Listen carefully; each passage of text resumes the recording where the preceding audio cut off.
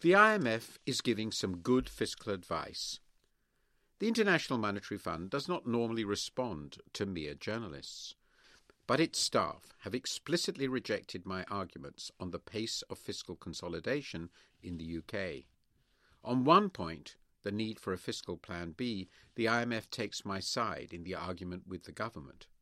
This is no small victory, not least because its latest report on the UK reads in other respects as if dictated to it by the Treasury.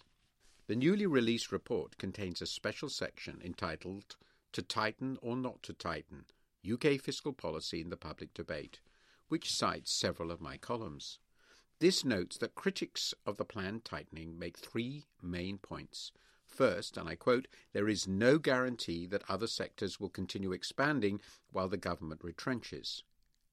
End of quote. And, I quote, "Additional monetary stimulus may not be powerful enough to offset this risk." End of quote. Second, and I quote, "Excessive tightening may even destroy supply capacity." End of quote. And third, and I quote, "Long-term UK interest rates show no sign of market panic, and commitments to future fiscal consolidation are more important than immediate cuts." End of quote. The report at least states that, and I quote, "Many of these points have merit." End of quote. But it makes four counter-arguments. First, I quote again, "Although fiscal tightening has already started, there are signs of economic recovery led by the private sector." End of quote. Second, I quote, "While there is a risk to underestimating potential capacity, there is also the opposite risk of belatedly discovering higher than expected structural deficits and greater inflationary pressure." End of quote.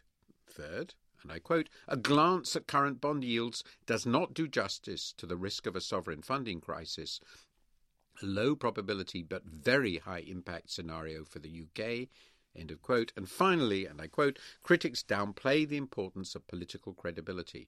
Promises of future consolidation alone are unlikely to be persuasive, especially once they reach beyond the current term of Parliament." End of quote. These arguments have merit too, but here are my counter-arguments. First, while the economy is indeed recovering, the report accepts that much economic slack is likely to endure, even on its pessimistic view of capacity, until 2015. Second, the report focuses on the sustainability of Britain's public sector debt while ignoring that of the private sector. But if the UK fixes the former by worsening the latter via ultra-loose monetary policy and yet more sloppy lending, it will store up huge problems for the future. Third, if inflationary pressure does indeed emerge, monetary policy can then respond in the traditional manner. Fourth, while markets may indeed turn suddenly, I would have expected the fund at least to address the question of whether and how far what has happened to peripheral Eurozone countries with their poor competitiveness, weak growth prospects, huge dependence on foreign capital, absence of national central banks, and limited captive savings is relevant to the UK. And finally, political credibility is of course important, but arguments from what would have happened to credibility if a course of action had not been followed are inherently unprovable. The evidence we have is that the planned fiscal tightening secured but a modest reduction in interest spreads over German bunds. Beyond these points, the IMF report also ignores other costs associated with the programme of cuts. It pays little attention, for example, to the possibility that the speed of the cuts to spending will itself prove damaging.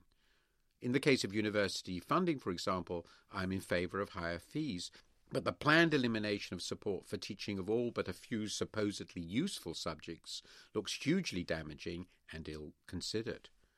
More important, the report pays next to no attention to the balance sheet of the public sector, or indeed of the economy as a whole.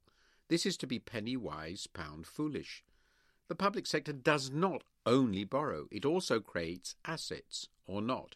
If, as is the case in the UK, the government slashes investment to cut borrowing, is it helping the economy, or even the public finances in the longer term? Yet investment has, once again, been slashed more brutally than any other important area of spending. Moreover, a commitment to sustaining high levels of investment spending at a time of recession and low costs of borrowing has the merit of being self-limiting.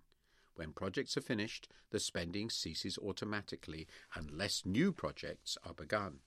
Nonetheless, the report does throw out one useful bone to the critics. It argues that, and I quote, in the unexpected but possible case of a significant and prolonged downturn, temporary targeted tax cuts should also be considered alongside further monetary easing, ideally combined with longer-term entitlement reforms to safeguard fiscal sustainability and market credibility. End of quote. In other words, there is no harm and much potential benefit in making it clear that the fiscal authorities stand ready to support the economy when and if necessary. Thank you, dear IMF staff. You offer useful and relevant advice. Is the government ready to listen to it? I hope so.